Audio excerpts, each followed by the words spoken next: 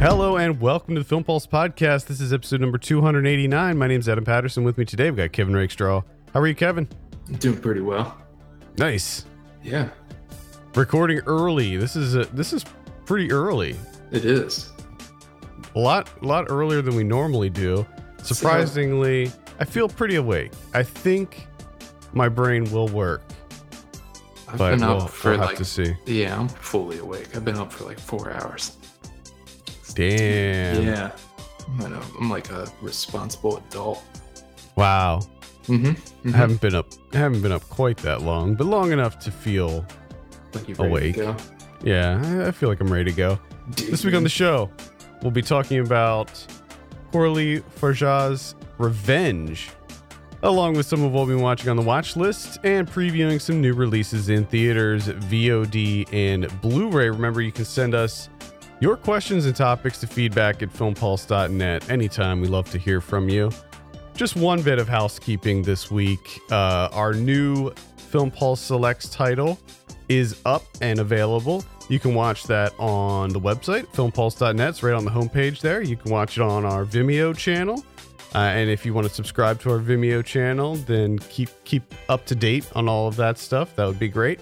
Or you can watch it on our YouTube channel. And also subscribe to our YouTube channel, maybe. It's not monetized, so, it's not like we're getting anything out of that one. This week's title is Tori Pope's Swamp Women Kissing Booth.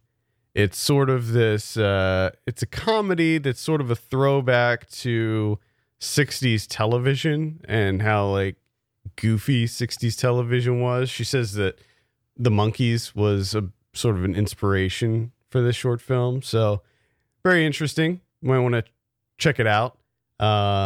Definitely worth a look. And that's all I got for housekeeping. All right.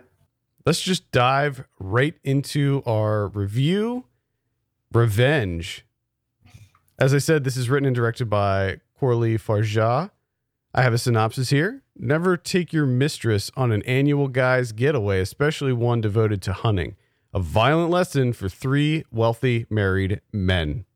Now, I talked about this before on the show. I have a written review up. So, Kevin, we'll start it with you. What did you think of Revenge? I loved when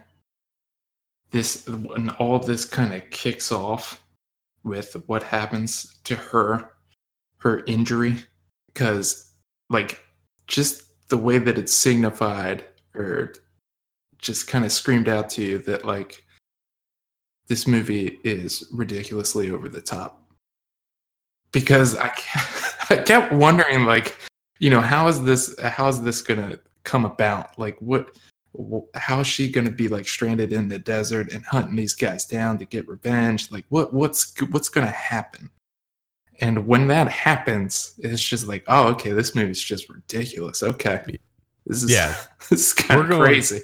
We're going over the top with this movie, big time. Because when that happened, I mean, of course, the logic kind of overtook for like a split second and was just like, well, the movie's over. Like, how? This doesn't make any sense. And then I kind of had to tell that part of my brain to just shut the fuck up. So let's get into it. Let's back up a little bit. As I said in the synopsis, there's this girl, American girl, and she is going to this weekend getaway at this, I want to say a hunting lodge, but it's more like a hunting mansion. It's like this summer home. Yeah, for this rich guy. It's a ridiculously modern house, just out in the middle of absolutely nowhere. I think it's actually in Morocco, if I'm not mistaken, where they are. But so she goes with him. She's the mistress. These guys are French, and some really horrible things happen to her involving one of the friends. So this guy has 2 friends coming for this hunting trip, and they come early, and so they end up partying, and one of the friends does something absolutely awful to her, and they end up their response is to end up doing something even worse to her and leaving her for dead out in the desert. And I don't want to give away what happens to her, because I think that is kind of the first really shocking moment. Like the assault that occurs, that's expected. Like, that's going to be something you have to deal with going into this movie. But the way in which they try to get rid of her, I think, is definitely one of the first big shocking moments. Yeah, I did not see that coming at all. I did not know that was going to be part of this film. But like you said, the initial assault, going in that's going to happen. You kind of, and the way in which she kind of sets that up, like there's because it's coming, and just the shift, you kind of have a guess who it's going to be from the start, because he kind of gives off those vibes. And then the way that it goes downhill and kind of escalates, and it's just, there's a lot of tension there, even though that it's going to happen. The way it's kind of like stretched out, which I thought was done rather well. Mm-hmm. Yeah. So there's two very distinct sides to this movie. There's everything that happens before the assault and everything that happens after. The thing one of the things that I found most interesting is how the sort of the perspective changes. Everything in this movie changes after the assault and subsequent leaving for dead. The camera angles change. I don't know if you noticed that, but the whole tone of the film feels very different. Mm-hmm. In the beginning portions, everything is sort of overly sexualized. Like, there's a lot of like tracking shots of her butt, and she's wearing this like very revealing clothing, and it's sort of presented from a male gaze perspective, where she's just this sort of object. Mm-hmm. And after the assault takes place, everything, even though for most of the movie it has very little clothing on, it's not presented in sort of this overtly sexualized manner. And I thought that was one of the most interesting visual aspects of the movie. I really loved all the cinematography in this movie. I thought was really, really great and really well done. Yeah, they do some great things. I was actually, because going in, what you're expecting to happen, which I'm not a fan of in films. And the way that they cut that, I thought was pretty exceptional. Yeah, especially because while this is happening, the other friend gets involved. Like, he walks in sort of at the beginnings of it and lets it go. Like, he goes out into the living room, and just that scene of him going out, and first of all, him eating that, was he eating like a candy bar or something? It was like chocolate covered marshmallow bites or something. Yeah, and they show that, then him going out into the living room and just turning up the volume on the TV as this is happening. It just packed a bigger punch, just having that take place. Or then him going outside to just swim some laps. Yep. Just swimming laps. I did think that at certain points throughout this movie, I think it gets a little bit, it strays a little bit too much, and kind of just goes for this like the music video vibe, which that was something that I found kind of tedious. One other little thing that I liked was the apple, like them going back to the apple over and over again, and like the ants going to the apple and just really focusing on that apple, that half-eaten apple, and the ants devouring that apple. These goddamn fire ants. Yeah, I will agree with you that it does often have this sort of music video vibe to it. A lot of it is very over stylized. Yeah, which I'm not necessarily against. It felt a lot of times like the way in which these scenes would come about. It just kind of threw off the pace to it. It just kind of felt like stalling. Yeah, I will agree with that to a certain extent.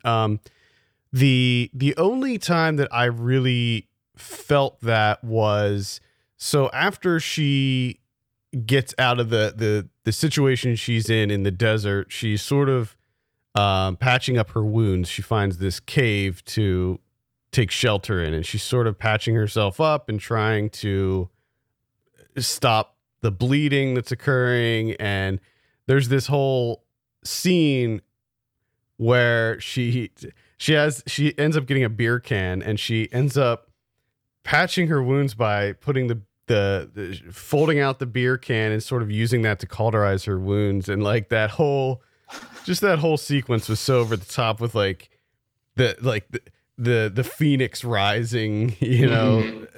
That she branded herself with that also unintentionally. It happens in the midst of a drug trip. Right. So you have the drug trip thing going on, plus all of this, which was one of the things that I did kind of like about this movie, or I found really interesting with that initial, like what transpires to leave her for dead in the desert.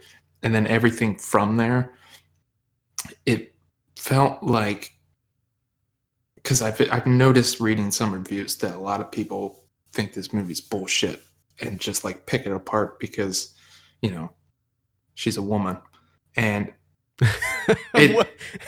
what assholes are you reading?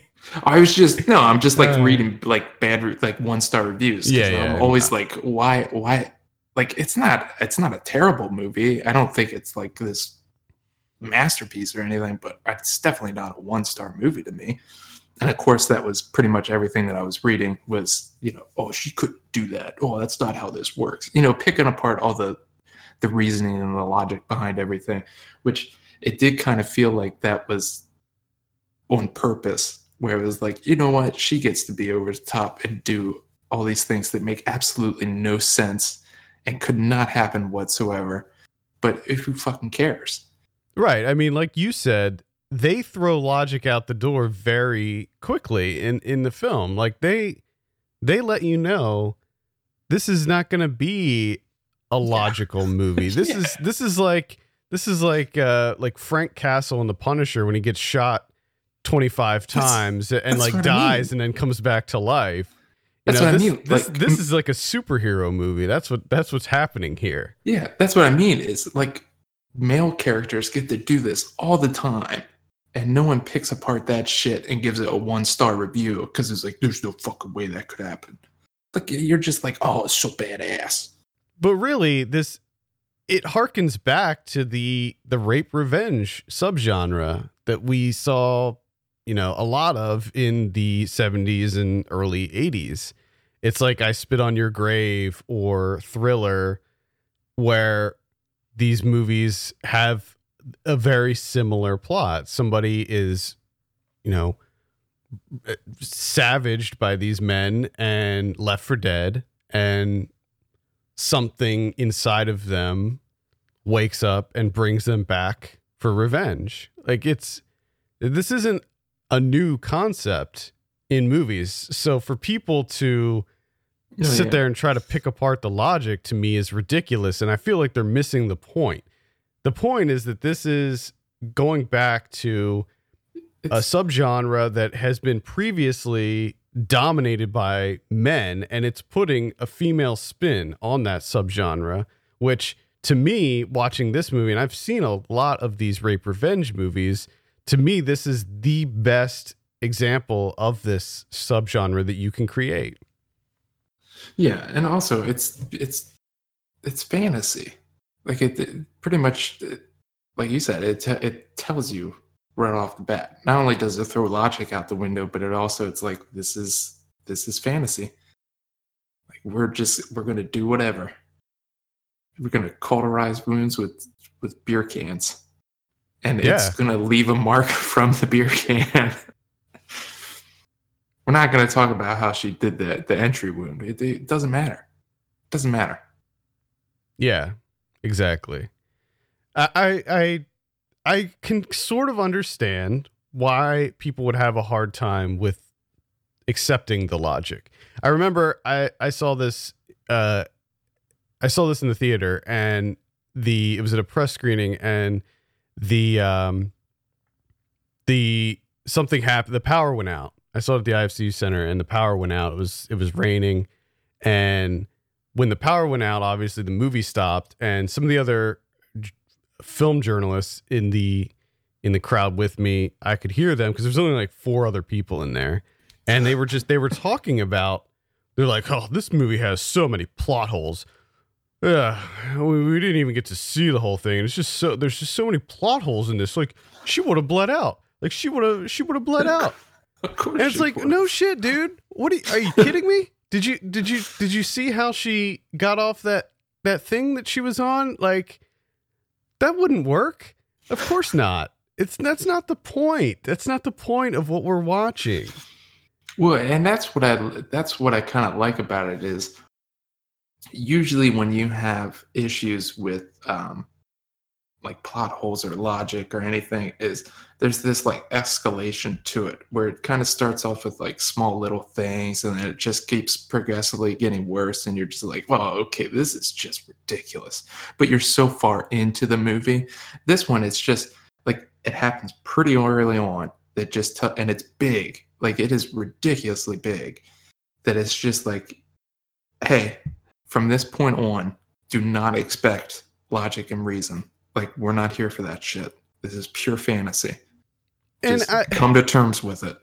And I want to be clear, it's not like ridiculous levels. It's not like, I can't think of a good example right now, but I mean, it doesn't go so far off the edge that you're just like, okay, eye rolling moments. It keeps it reined in a bit.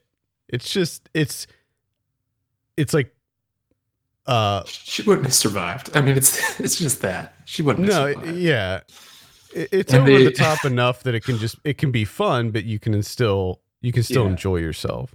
And there's also a fun bit at the end where there's just like, a human being does not have that much blood. Oh my God. Yeah, that modern house that we were referring to at the beginning, like, that whole house is just covered floor to ceiling with blood. There's so much. I think that's a good thing to mention, is that this movie is violent. Holy shit, is this movie violent? Oh my God.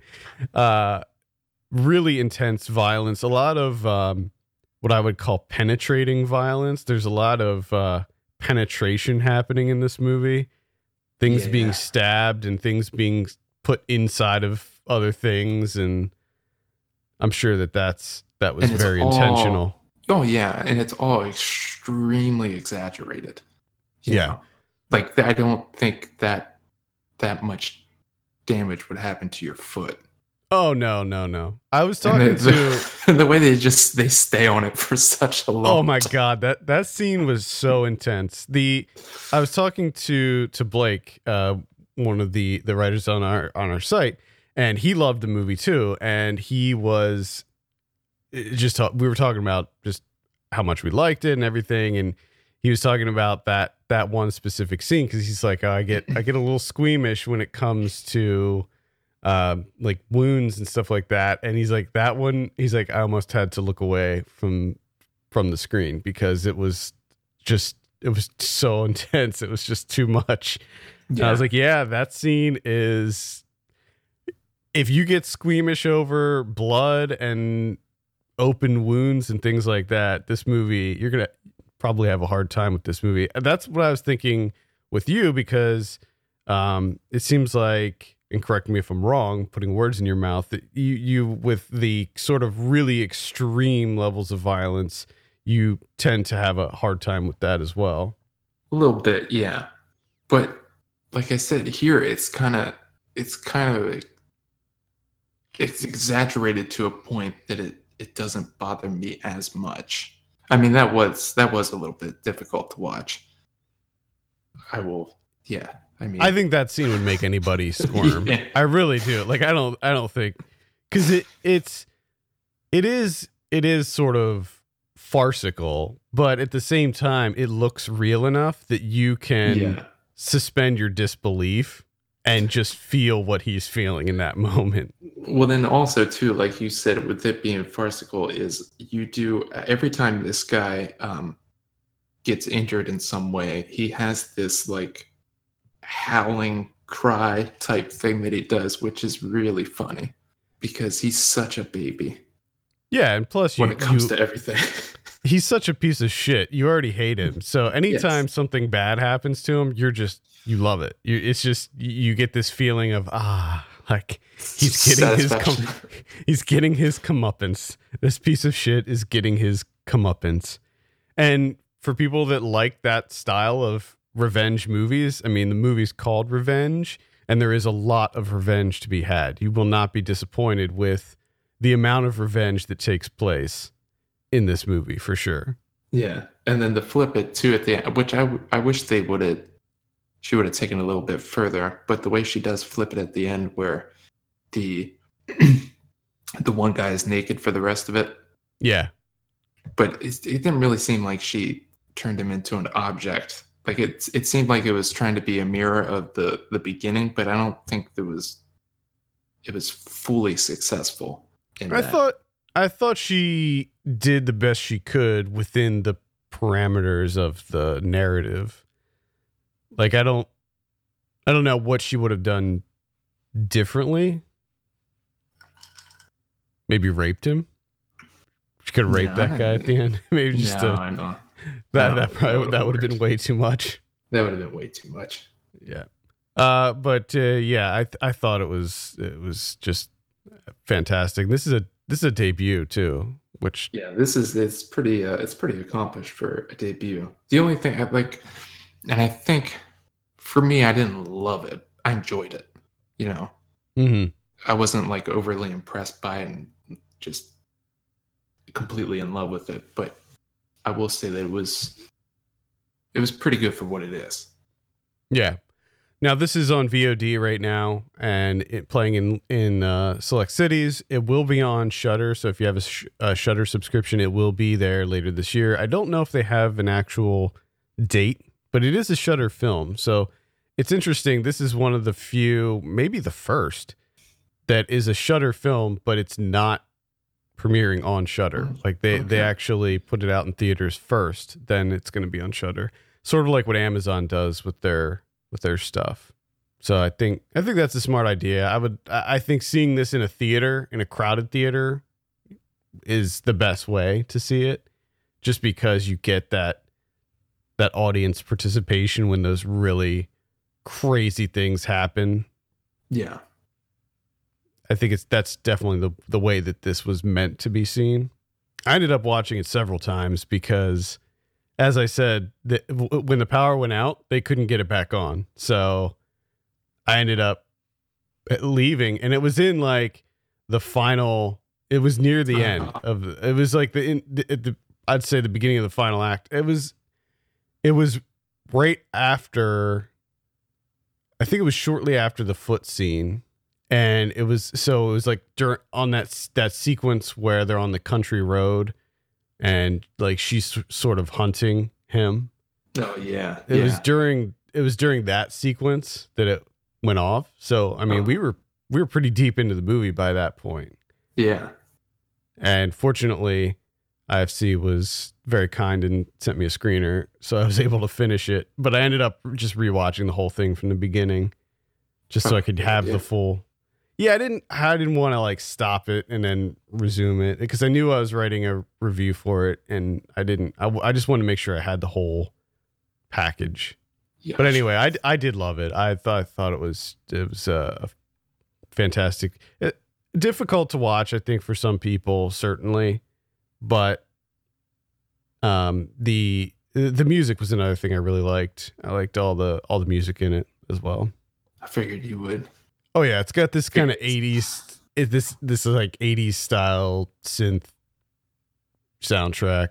Interesting choice to mix up the French and English too. A lot of the film is actually in French. Yeah, which was it caught me off guard right at the beat because I didn't know that. Like when I first and they're talking in French, I'm like, oh, this is a French movie. Okay. Yeah, sort of an interesting choice. I also like that almost all of the movie is completely bathed in sunlight. Like there's very little darkness in this movie. Just hot and bright. You can feel it. Yeah, a lot of like oversaturation happening. I would have also liked to point we didn't say it, but there's a great head explosion, and I always love a good head explosion. There is a great head explosion. I thought the effects work was really well done, except for that initial one. That looked really bad. Just the falling. Yeah, that looked awful. I didn't think it was. Yeah, it wasn't great, but everything else from there I thought was okay. The head explosion was pretty great. Because again, it's just so exaggerated. Yeah, very intense. It's like it was like a balloon just filled with blood. And you just pop it. It was like the scene in Scanners. But that blood was just a lot wetter. Very wet. Yeah. It's a very wet movie. Indeed. Even though it's an interesting juxtaposition. You're in the dry desert and there's it's just a lot of wet a lot of fluids, a lot of bloated fluids everywhere. There is I do like the moratorium on the whole maggot thing. I don't think we need to do that when we're doing fast cuts, and it's like, oh, it's unsettling and it's disturbing. Like, stop cutting in maggots. There's no need for cutting in maggots. It's an easy gross out. Yeah, we can move with past the maggots. That, come on. Let's think of something else. There's grosser things out there. Yeah, I guess so. All right. I gave this an 8 out of 10. Kevin, what are you going to give it? Ooh, I'm going to give it like a 6.5. Maybe I might inch towards a 7. It's one that... in that area. I think it's one that definitely aged well. Like it's one I feel like I could go back and rewatch again later. And I hope that it's successful. I hope that it is definitely. I hope that it gets the credit that it deserves because it's trying something in this day and age. It's trying something very interesting by reviving the subgenre that I think is inherently pretty awful, and you wouldn't think that 2018 was the year that they would revive the rape revenge. Yeah, and I mean genre. It's something that there's not really an overwhelming appetite for. I don't think. No, in this day, So but anything's possible now. Nothing makes sense anymore. The world's gone topsy-turvy. Yeah, there's no fucking rules anymore. All right, that is Revenge. Let's move on and talk about some of what we've been watching on the watch list. Kevin, I think we'll start with you this week. Okay. I finally saw that Call Me By Your Name. Uh-oh. Yeah. Uh-oh. I thought it was for me, I had trouble with that relationship. I just had difficulty with it. I found it unsettling, to say the least. Because of the age gap? Well, the age gap to begin with. And also, I don't know if it's just how he played the Elio character and how that character was written, but he came off much younger than what his age was supposed to be. So the age gap was even more so for me. Because to me, he didn't feel like, I think, he's supposed to be 17? Yeah, 17. He didn't feel 17 to me. And I didn't really see, like, Armie Hammer's character. It felt like this relationship was a bit too one-sided, where Oliver didn't really, he just seemed to be he came out off as like manipulating him and just getting what he wanted out of it, just the way that it progressed throughout. So I don't know, you know what I mean? I never really saw that like that romance there. Well, I think that's how it did start. I don't know if he was necessarily manipulating him, but I think that the Elio character definitely was the one that became infatuated first and was pursuing him at first. And I think that at first, the Armie Hammer wasn't really receptive to that, but eventually, no, and maybe not.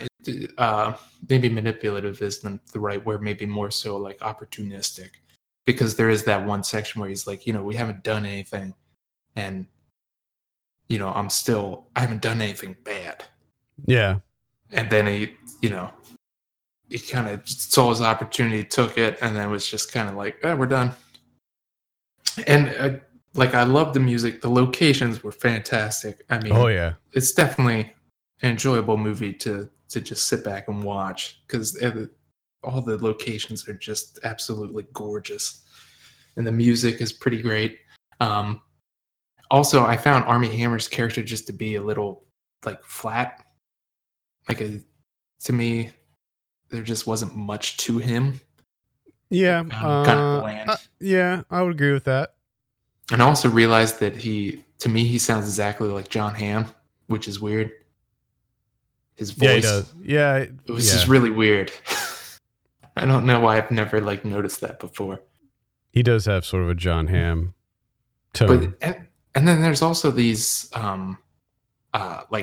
experimental thing. Like the first time the Sufjan Stevens songs plays, and the like this wash of like green and blues goes over Chalamet's face, and it's like film stills, so you can see like the side, like that. What the fuck was that? Why are you doing that? I don't know. What the fuck are you doing? I don't know. I mean, to me, it was okay. I didn't think it was. I didn't find it to be this grand work of cinema. But for me, I thought it was okay until I feel like the conversation he had with his dad at the end, and the final shot. Yeah, the final shot was perfect. That was executed perfect. Those two scenes are really what drove it home for me and made me like kind of fall in love with this movie. I do like that you mentioned the discussion with his dad at the end, because I found it really, really funny when he's like, "Does mom know?" And he's like, "No, I don't think she does." And I'm just like, I laughed out loud, because I'm like, she knew the entire fucking time. Of course, yeah, of course. Like, what the fuck? I think he was. You mean? I think he was just saying that. Of course, she knew.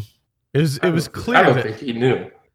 I think it was clear that she knew, because it took him forever to find out, and she knew like right off the bat. Because every single time she talked to him or was discussing them, like she knew like right off. She knew like a day in, and it took a stool barge till like the end of the fucking movie. Yeah, he's just very lucky he had such an accepting, loving set of parents. Well, and I just also found it kind of a bummer that he's like, I never had what you had. It's like, damn, saying that about like your wife's like in another room. Yeah. What the fuck you mean? Like, that was just like a simple infatuation. Like, what? I think he was maybe referring to the intensity of it. You know, this is just how it came on so strong and then was gone in the blink of an eye. And I don't know. I really enjoyed it. This is a movie that the longer I sort of processed it and thought about it, it was a movie that stuck with me for a while, and I enjoyed it more and more as time went by. Yeah, I've been meaning to revisit it actually, because it's I mean, like you said, the locations and the music alone, I think, warrant a rewatch. They help out a lot. Go to Italy. I think that's the moral of that story, is go visit Italy during the summer and just have the most relaxing experience of your life. All right, so that's Call Me by Your Name. I revisited the Critters series this weekend. Look at you.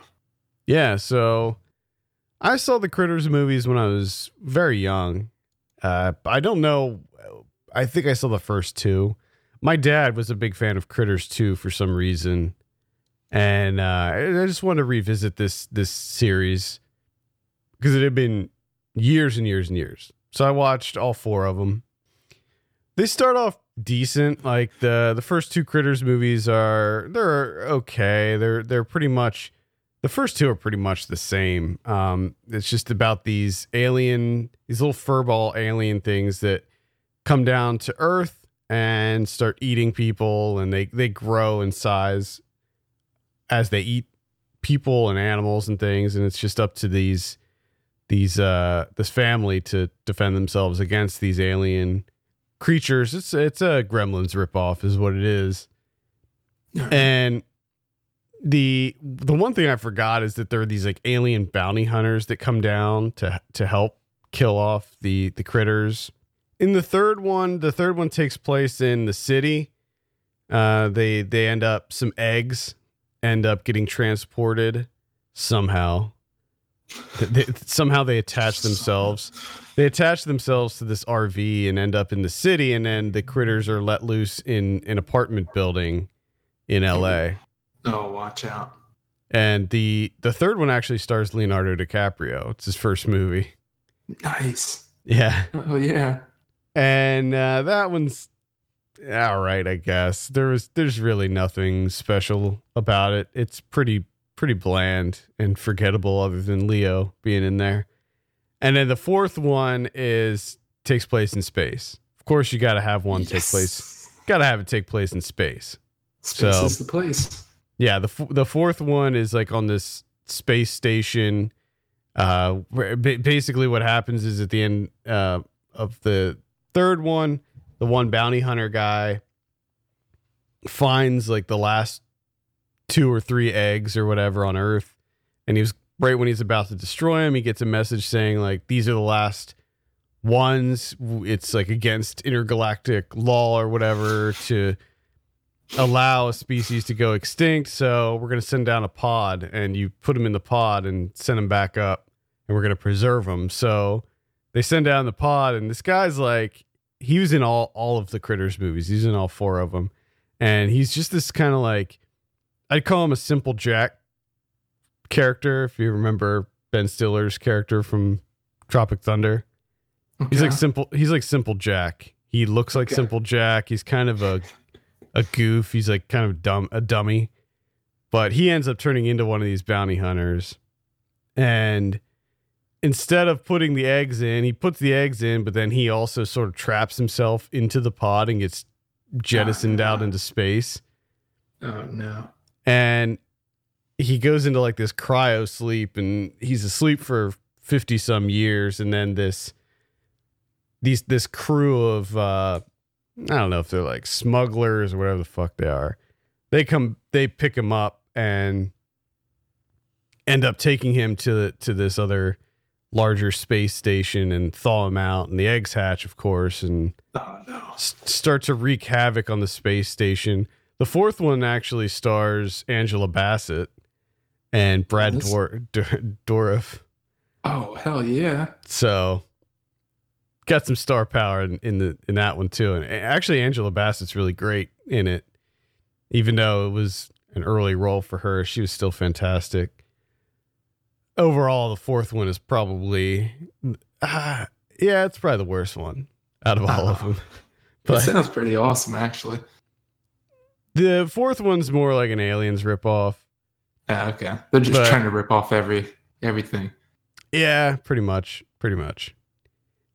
So, Critters, it's an okay creature feature. I like the design of the critters. They have these, so like they like turn into a little ball and they roll around real fast, and they have these spikes that they can shoot out, like these quills that they can actually shoot, and they have this like venom in them that make you feel loopy and pass out. But I like the design work on the critters. It's actually the same guys that did Killer Clowns from Outer Space. Okay. And the design work for those creatures. And actually, it's whenever The Simpsons does stop motion stuff, it's the same team behind that. Oh, okay. So really, it's like three brothers. I can't Chicolo, the Chicolo brothers, I believe their name is. No. Really talented team behind that, but yeah, Critters. It's kind of fun, so maybe check it out. I might have to, because that actually does sound pretty entertaining.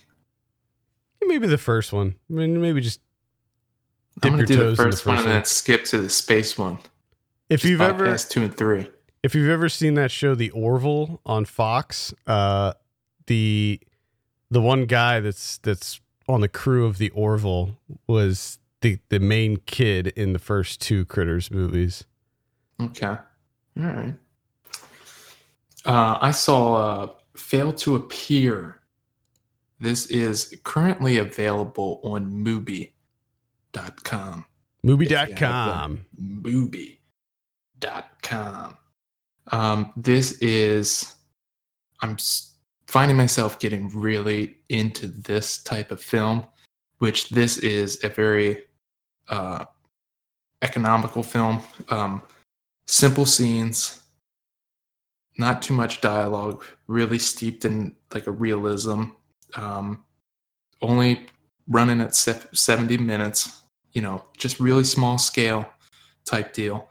And it's just Dara Campbell plays a caseworker in Toronto, and she's kind of like new to the job. So like towards the beginning, it's just her kind of like meeting with her clients and stuff and trying to get a feel for the job, and she's taking notes and she's trying to get as much info as possible to do a good job. And she's talking with her co-workers and stuff, and then it's all like a build up to her one client is getting out of jail, and she's trying to set all this up and trying to be like the support for him when he gets out. So it's really simple, like I said, really small scale, and it's something that I'm finding really enjoyable with films, where I really, really like these really small movies just dealing with regular people trying and just like focusing on their humanity, like this, you know what I mean? Like that. Yeah, I like that too. But like the last 2 years, I think, or maybe 3 years, I've just been really tuned into those movies, and this one's a great one. And what was the name of that one again? Fail to Appear. I'm gonna check that out if you have Mubi. Definitely. I saw Jawbreaker from 1999. Jawbreaker. Yeah, this is directed by Darren Stein. It's the one with Rose McGowan, Julie Benz, Rebecca Gayheart. Rebecca Gayheart. Yep. Yep. Pam Grier and Judy Greer in there too. Early roles for Judy Greer. Yeah. So this is about this is such a 90s movie. I kind of loved it. It's about these 3 popular girls in high school who set off to do a birthday prank on one of their friends, but things go wrong and the girl dies, and they cover up the death by making it look like she was raped and killed. Damn. Yeah. It's kind of, I didn't know that Jawbreaker was that serious. Yeah, it's definitely a dark comedy for sure. Very dark. The editing is very odd in this. They put in weird sound effects sometimes to make it kind of more goofy, and I don't know if that necessarily works because they don't do it a lot, but it's just like every now and then they'll put in like a weird sound effect.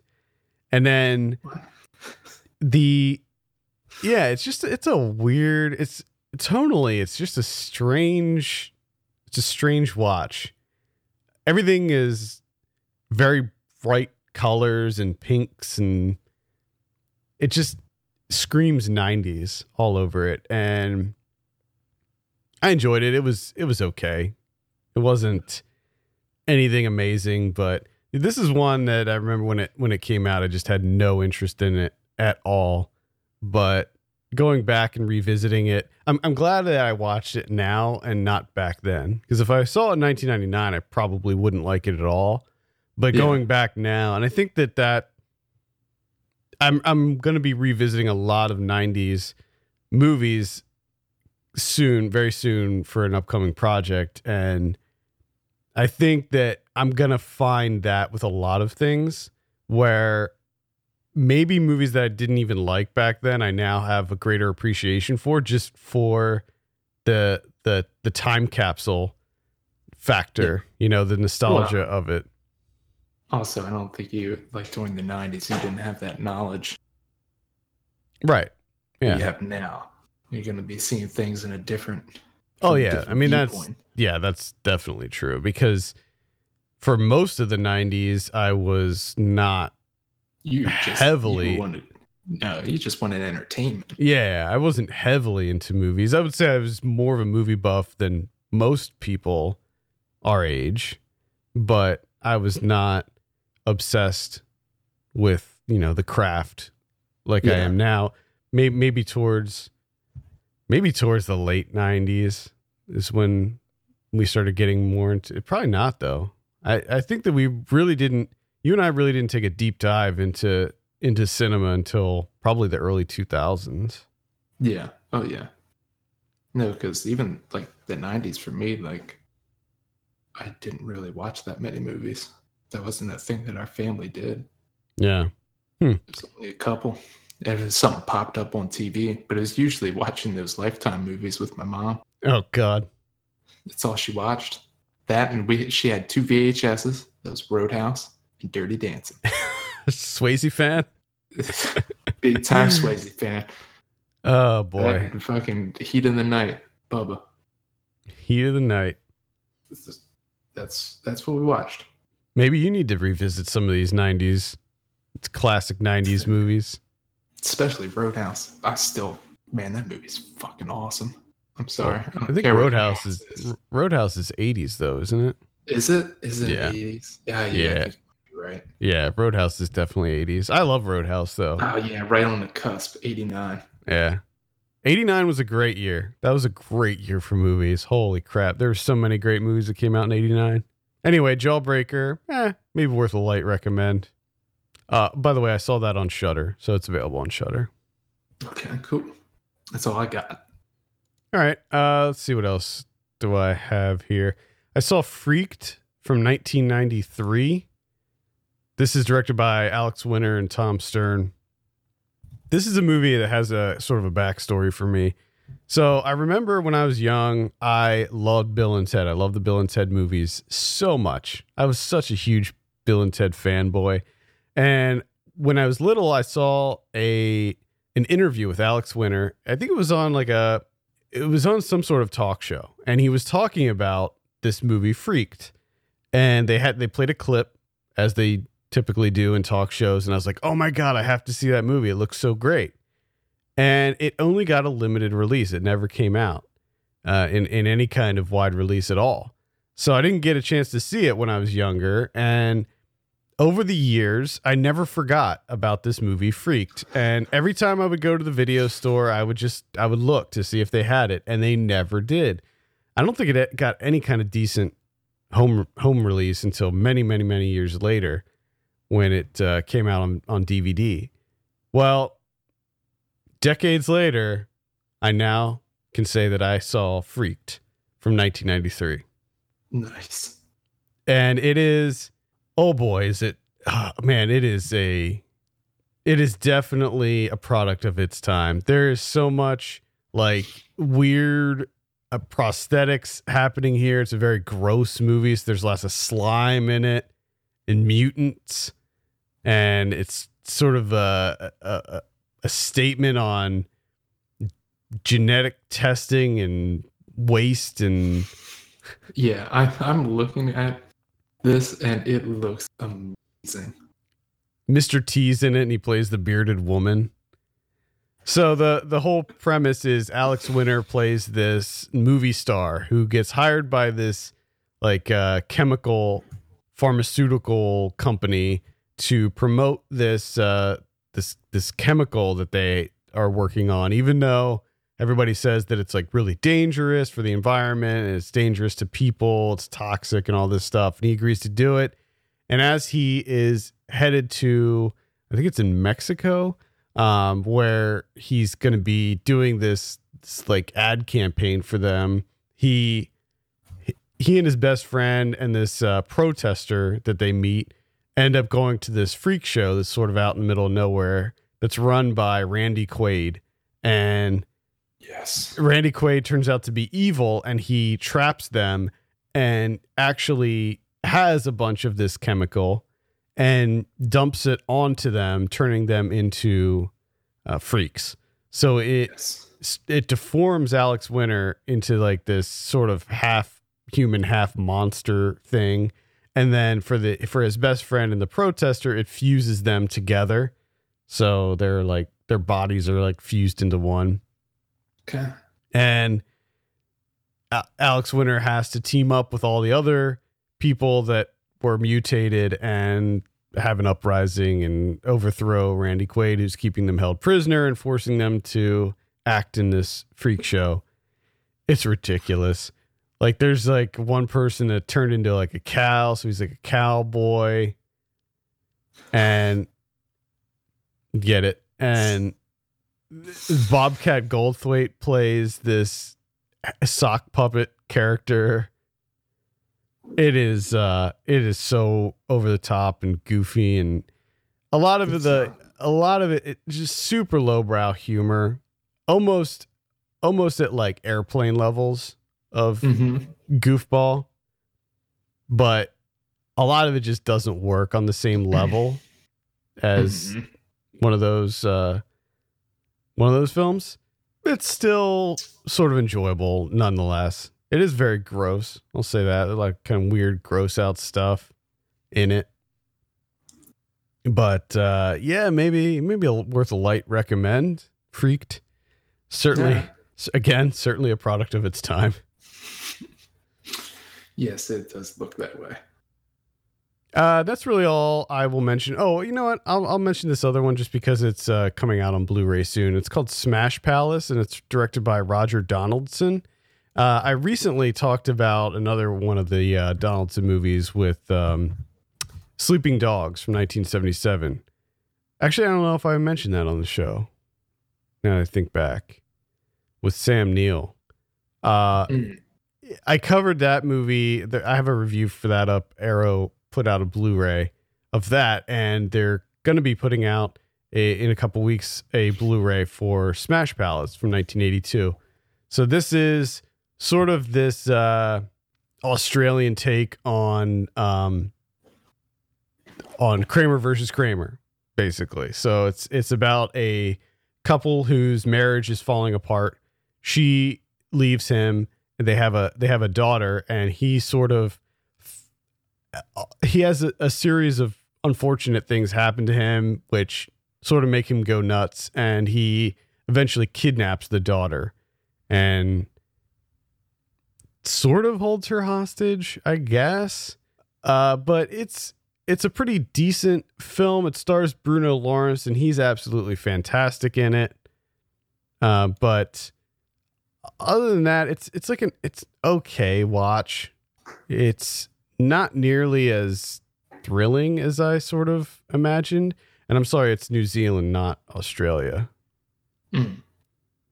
But it's all right, I guess. I'll have a review for that up shortly. The Blu-ray's decent as well. It's got like this making of and stuff. But yeah, maybe Smash Palace I'd give a light recommend. He owns a junkyard called Smash Palace. That's why it's got the name. And he's also a race car driver, which lends itself to some of the more interesting shots in the movie. There's a few racing shots where they like mount the camera on the back of the race car, And Yeah. it's sort of like an F1, like an IndyCar style race car, not like a stock car or anything. So they drive super fast, and they're driving through like country roads, like dirt roads and shit in this F1 car.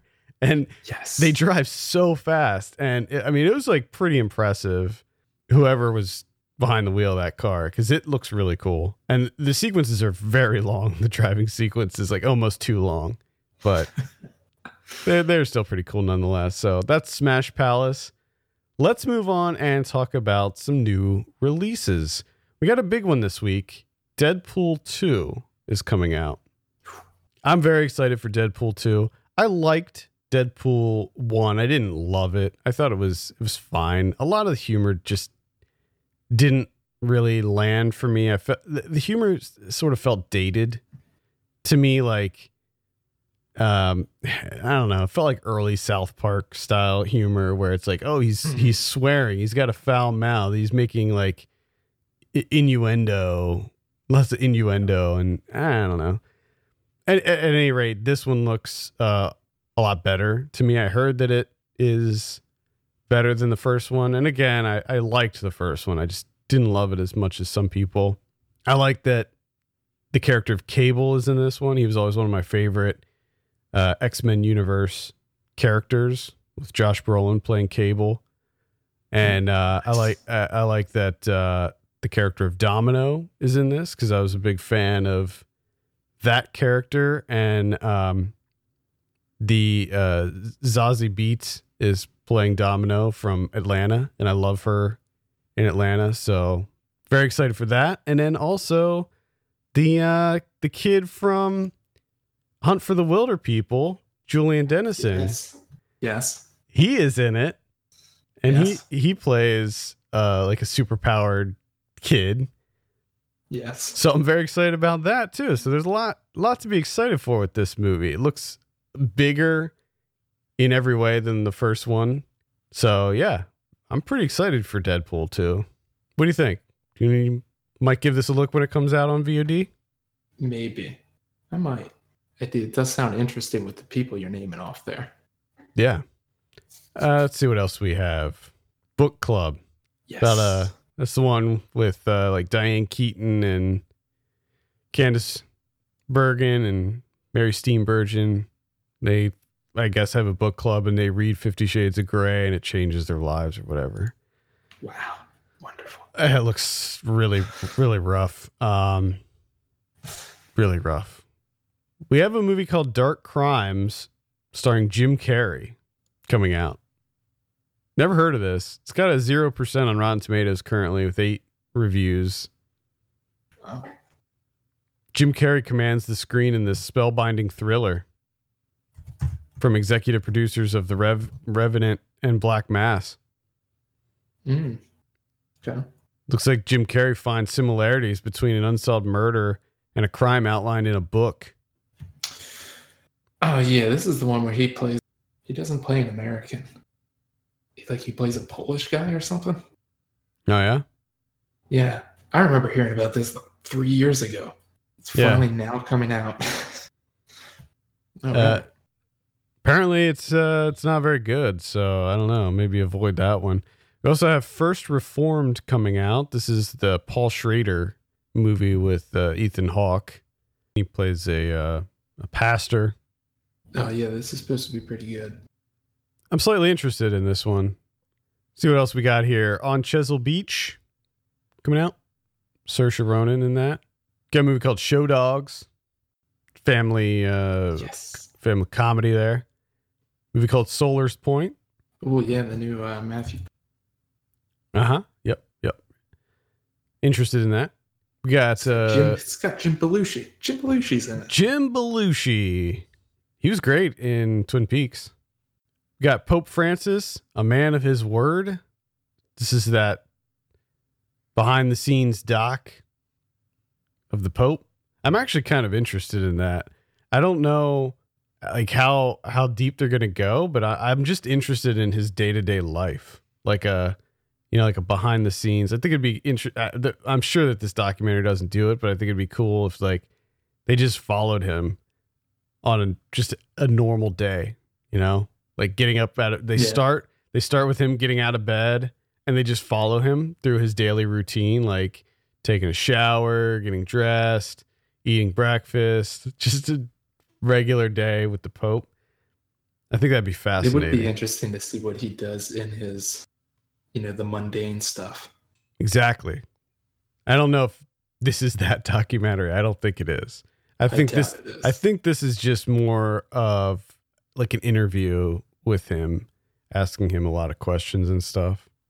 Gotcha. Still though, I feel like he's giving way more access than any other Pope that we've seen before. Yeah, I think correct on that front. That's pretty much it. Looks like a horror movie called The Hollow Child, which I'm not really familiar with. And then a movie called Saving Brinton, which is a documentary that the cover looks suspiciously like the Florida Project. Okay. And that's pretty much it for theaters. Let's take a look at what we got on the old VOD. On the 15th, we got Coming to My Senses, which is that's a documentary. We got Steven Tyler, Out on a Limb. This is a documentary about Steven Tyler going out of his comfort zone and making a country album. And we got a horror movie called Gray Matter. I think it's about aliens. Island Zero, Landing Up, which is a sort of a dramatic comedy about homelessness, I think. And then on the Friday the 18th, we got Cargo on Netflix. That's the zombie one with Martin Freeman. Oh, yeah. I'd give that a look. I'd recommend that one. And That Summer, which I think is a documentary about Grey Gardens. Oh, okay. That looks like that's about it for VOD. On Blu-ray coming up this week, we got Black Panther. That's the biggie. I'm sure that you've already all seen Black Panther, but from what I understand, it's the Blu-ray is just loaded up with special features, so it might be worth a look. Die Hard's getting a 4K release, so get your Die Hard fix in 4K. Yeah. Looks like The Wizard from 1989 is getting a new Blu-ray version. I don't know. Pretty sure this was already released on Blu-ray. So I don't know what makes this one special, but yeah. Arrow is releasing the Bloodthirsty trilogy which is 1970 to 74. I'm not familiar with that trilogy at all, so might have to give that a look. Let's see what else. Rick and Morty season 3. I don't normally mention TV, but I think Rick and Morty is deserving of a mention here because it's a pretty great show. And it got picked up for 70 more episodes. They announced that earlier this week. 70 more episodes. So we're going to get lots of Rick and Morty. The only thing that's kind of sucks is it's probably going to take like 10 years for them to make those 70 episodes. Yeah. But you know what? We can wait. We can all wait for it. Because sometimes it takes a long time to make something great. True. I would rather have them put out like 6 episodes here and then a year and then another 6 or something like that than just have them shit out 70 episodes and have them be crappy. I hope tomorrow they release all 70. That'd be funny. If they actually like drawn. It was all part of the plan, like they had like all 70 episodes in the can already. They're all crudely drawn. Oh boy. Arrow's releasing 2000 Maniacs on Blu-ray. I'll have a review for this one coming out probably shortly after this airs. This Blu-ray also contains, which they don't say like anywhere on the cover, but it also contains Herschel Gordon Lewis's film that he made right after this, which is called Moonshine Mountain. And it's not a great transfer. I think that they attempted to do some sort of restoration on both of these movies. The 2000 Maniacs one is, I mentioned this last week, but I'll just briefly mention it again. They used the Something Weird video restoration, and it's very It's just not great. But from what I understand, this is the best version of 2000 Maniacs available. So if you're into Herschel Gordon Lewis stuff, definitely pick this one up. It's got a bunch of bonus features and stuff like the making of type stuff as well. And then with Moonshine Mountain, I don't know if that movie's ever been available. So maybe worth picking it up. That one's a little weird. That one's sort of just like, it almost feels like a musical. Like there's just nothing but these kind of musical numbers in it. It's very strange. But it's still a good collection to pick up from Arrow. Let's see what else we have. That's pretty much it.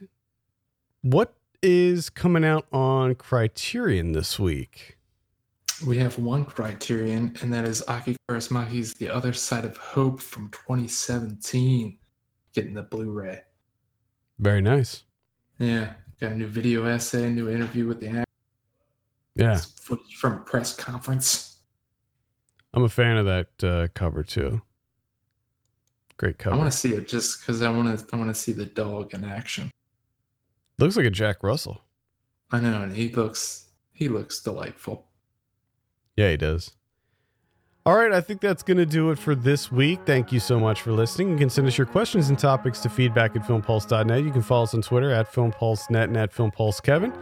And if you have a minute, take a look at our Patreon page, patreon.com/filmpulse. Consider helping us out by becoming a subscriber. For Kevin Rakestraw, my name's Adam Patterson. We'll see you next week.